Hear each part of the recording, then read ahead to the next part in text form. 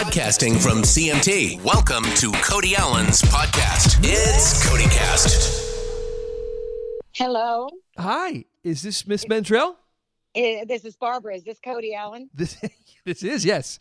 Hey, thank you so much for calling, Cody. I look forward to our visit. Oh, man, I've been looking forward to it since they told me about this song and sent it to me about a week ago. First of all, I have to tell you, though, I remember Barbara Mandrell and the Mandrell sisters, and correct me if I'm wrong, was it Saturday nights on NBC? Yeah, absolutely. You bet.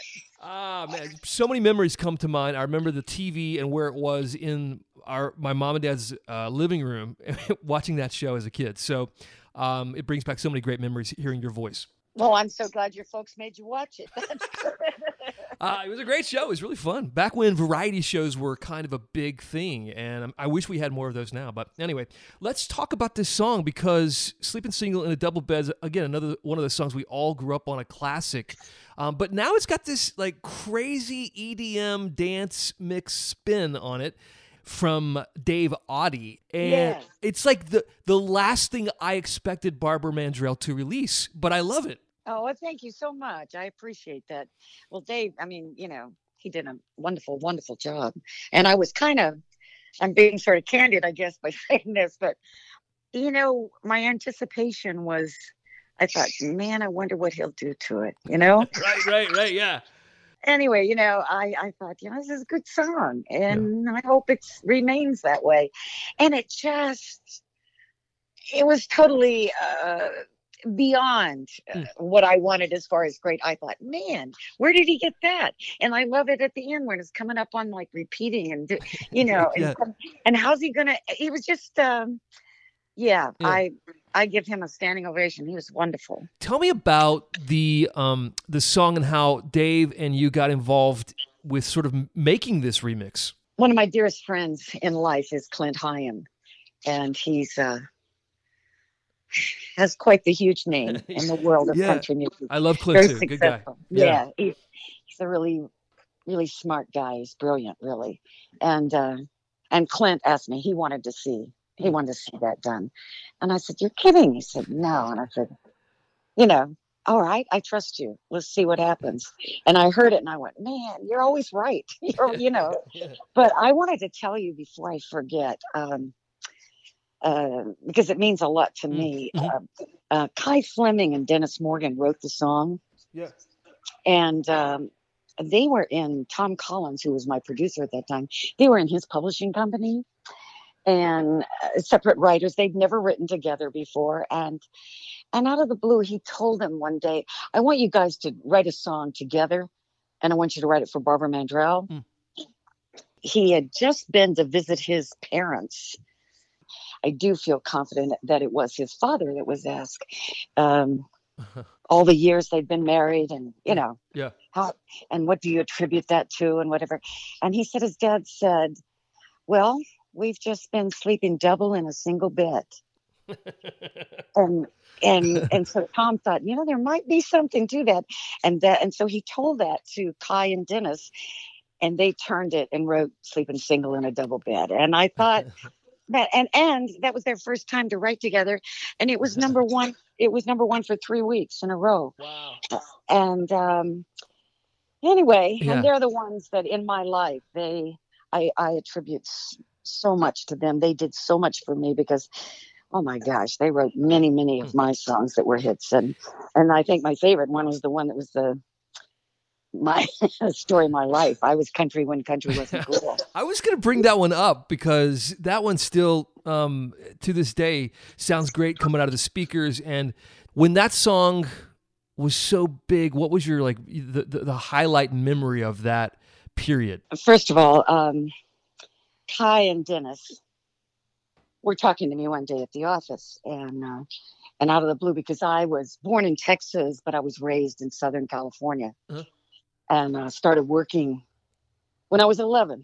And so I'm in grade school, and I'm working regularly on a television show on Channel 11 called Town Hall Party.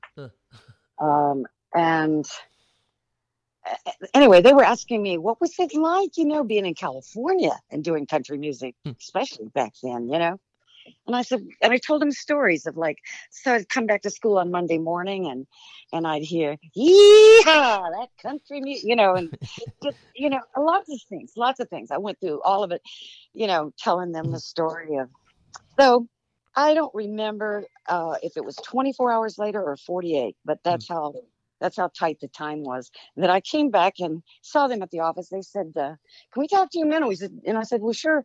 They said, "We've written a song for you. We'd like to know what you think." And they had taken things I had shared with them of my life and wrote it and I will gladly argue this with you. But at that time, there had never been the saying of something before it was cool. Never. Right.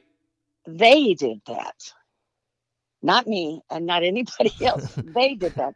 And since then, there's been so many. Every time I turn around, I'm hearing something about, I was on something before it was cool, Yeah. And so I attribute that to them. But anyway, when I did it, we were doing that show that you were so kind to mention of Barbara Mandrell and the Mandrell sisters out in California. And Tom said, okay, I'm going to be bringing that song and whatever else it was out there to record. And we'll just do it very bare minimum of, maybe like bass and drums and rhythm guitar way. It won't be much. And then when I get back to Nashville, then we'll, finish it off. Right. So whether it matters or not, I'm going to tell you this because my favorite instrument, my very favorite in life is the bass, period. Yeah. And I used to tell the guys in my band, I love you all so much and you're just amazing and so gifted and talented. And I'm with you. But if Charlie, and that was my bass player of 20 some odd years, if Charlie falls off the stage or he's gone or something, I'm out of here. Because the bass is all that to me. Well, anyway, here I am in California and I go into the studio. Tom takes me to record these songs. And it was, I was country when country wasn't cool. Well, the bass person, whoever he was, didn't show up for the session. And so I recorded to talk about bare minimum. Right. Okay. So then Tom takes it back home. And meanwhile, then he says to me, the line referring to George Jones and all, he said, wouldn't it be cool if George would do a cameo on it? And I said, it would be the best. And so he said, do you know him? I said, oh yeah. Because actually, when I had just turned 13 was when I did my first tour, and that was on Johnny Cash's tour. Yeah. And George Jones was one of his other. He had Patsy Cline and George Jones and Don Gibson. And I get on a flight to come home, and here's what God did for me. So I sit down on the plane, and right behind me in the seat there is George Jones. Wow. Talk about a blessing. And so I just, after we hugged and kissed and whatever, and I said, I need a favor. And I asked him, he said, sure. So that took place in the studio with Tom, but without me. I was back in California working again. And then I'm going to do a live album, and Tom wants that one on the album. And so everything I've just told you, it was done in pieces, even the applause. And it was not, I did it on the live album. I recorded it. But the actual hit had already happened, and that was canned applause. Wow, what a great story! Before I move on from the great George Jones story, I was curious about, you mentioned Johnny Cash. Maybe just a couple of sentences about a couple of the greats here, like Johnny, what you remember, what kind of man he was, and then about Patsy Cline also. I know you were friends, and just a couple thoughts. Well, Patsy was, of course, the grown woman that she was. And I had, my birthday's December the 25th, and I had just turned 13, and because this was like in January or what, and so I was a kid, and long story short there is she wouldn't allow me I had my own room on the tour and stuff, but she wouldn't allow me to stay by myself. She wanted me to stay with her. So I can honestly tell you straight up, with all truthfulness, I slept with Patsy Cline. That's great. So she was very kind to me, and I did. She hated her hair that was done at a beauty shop one day, and I said, I do hair. I can comb it, and I Mhm. did, and she liked it, so I combed it for the rest of the tour for her. Wow. And George Jones, I was on Johnny's show where I was in the positioning of going on.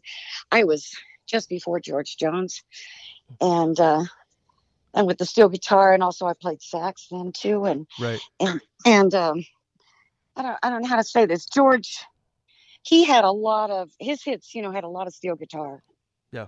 Johnny's band, the guys, Marshall and Luther, they didn't have, there was no steel guitar. And I came off and had encore and all that going on. And George came to me and said, if I do a song and then if I introduce you and bring you back out, would you play if I give you a list of the songs and the keys and whatever?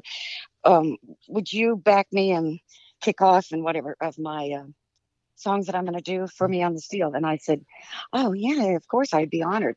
So I can also truthfully say I played steel guitar for George Jones on that trip. Wow. And Johnny Cash that you asked about, Mhm. he was funny and he was wonderful. And he was, you've heard stories, I'm sure, of even like at the opera, it's like you could tell he was in the building.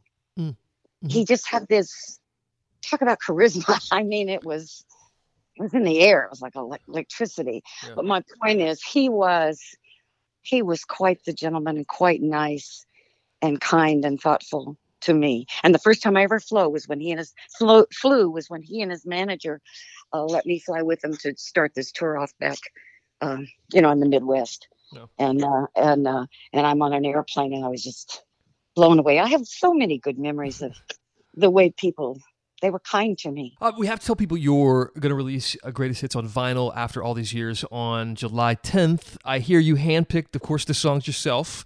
How did you decide what songs would kind of make that project? So many to choose from.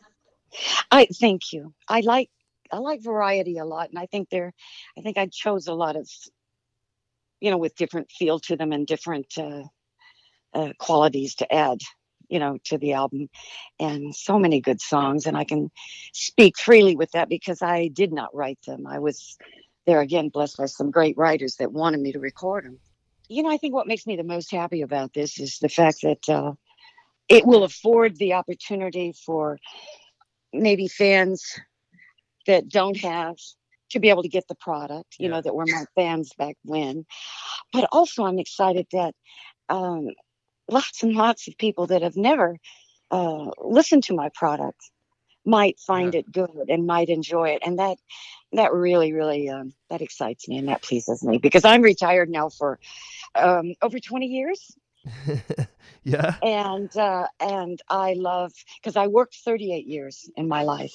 And so it was nice to just be a wife and mother and do things that in my life were not something I got to do all the time. Right. And so I'm very happy and thrilled. But I also, in my whole life, I will never forget, never, the way fans treat me and the way they have in my life. All my memories are pretty wonderful. I'll tell you that for sure. Well, that's what I think is great about the single is that Sleeping Single in a Double Bed will be one. I think it's like a little nibble, hopefully for a lot of people, of like the entire collection. So it like introduces you to a whole new generation, I believe. Real quick before you go, I wanted to ask about women in country music because a lot is made of females being played on the radio or being streamed and how record companies treat women these days. And so I just wondered like your thoughts on that. Are we digressing, progressing? Are we in a good spot? Is it about the same as it was? Well, I'm flattered that you would want my opinion on it because, as I said, I've been out of the business for a long time. And but when you were in the business, you were a groundbreaking artist, entertainer of the year. People need to be reminded in 1980 and 81. I mean, you were A-list plus superstar. Looking at it now, you must have a interesting filter on kind of where country music is. Well, I think for what it's worth, as an observer and a fan, okay, I was the performer, entertainer, and now I'm a fan, and that's But my observation is, back as they say in the day when I was working, my recollection that first comes to my mind would be Loretta and Dolly and Tammy and I. were the first of the women. And pardon my bluntness in many areas here. I don't mean it to sound, I'm just shooting it as I remember. But we were the first to, as individual artists, to headline our own show and have an opening act. I can speak for myself here, and I'm sure it applies to them too. But to have a man as an opening act for me, right? And the reason I'm not making this up. And it's not an old joke. It's an old truth, okay? Used to be commonly said of, well, yeah, when they're talking to the man and working on what his tour is going to be like. And all, well, don't forget, you've got to have a girl singer, a little girl singer. And right. that makes my skin crawl. But anyway, don't get me wrong. I am a huge fan of the male performers. I mean, I'm human, okay? I love the male performers, but I think maybe not to the degree, but I think it's also a little bit true nowadays, as it used to be. It's easier for the men to get the crowd really cranked up, especially the feminine side of the crowd, and the screaming and the reception that they get. Women get it, but you got to work yourself to death to get it, Yeah. And maybe I just should think of a nicer way to say it. But when I look at the talent of the young female artists, and the men too, of course, but the young females that are on the scene now and new, and they're so fresh, and they're bringing, things that are not so old and that you've heard before. They're bringing their own stuff. And that's exciting, and that's wonderful. And I just don't want to see any of them let down because they happen to be. I love the fact that of late there's been a lot of push on the women thing and girls and women and have an all-girls show or have all-female host on a show. Well, great, because they deserve it. We all like to be entertained and enjoy it. So I think they're still dealing with it to some degree, but it wasn't easy. It's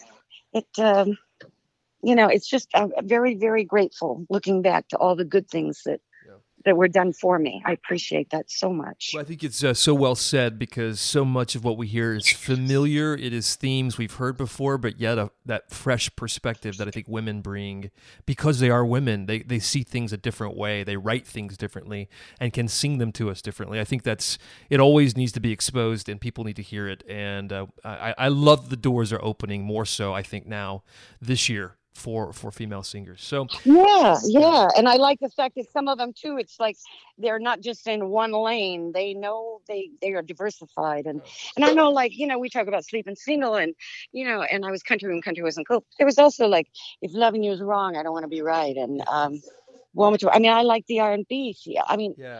I like diversity, and a lot of our young ladies today are filled with lots and lots of variety. Yeah. Listen, I've taken up a lot of your time already, and it's been just an absolute honor and pleasure. And if I can ever do anything, let me know. But I'll be supporting the song and do my best to get the word out about the new project too. You are so sweet and kind to me, but you've already done something. You gave me a great, great visit with your listeners, and you're great. You really are. You don't miss a lick. Thank you very, very much. I appreciate it. Thank you so much. Take care. We'll see you soon. Too. Okay. Thanks for listening to Cody Allen's podcast. This is CodyCast.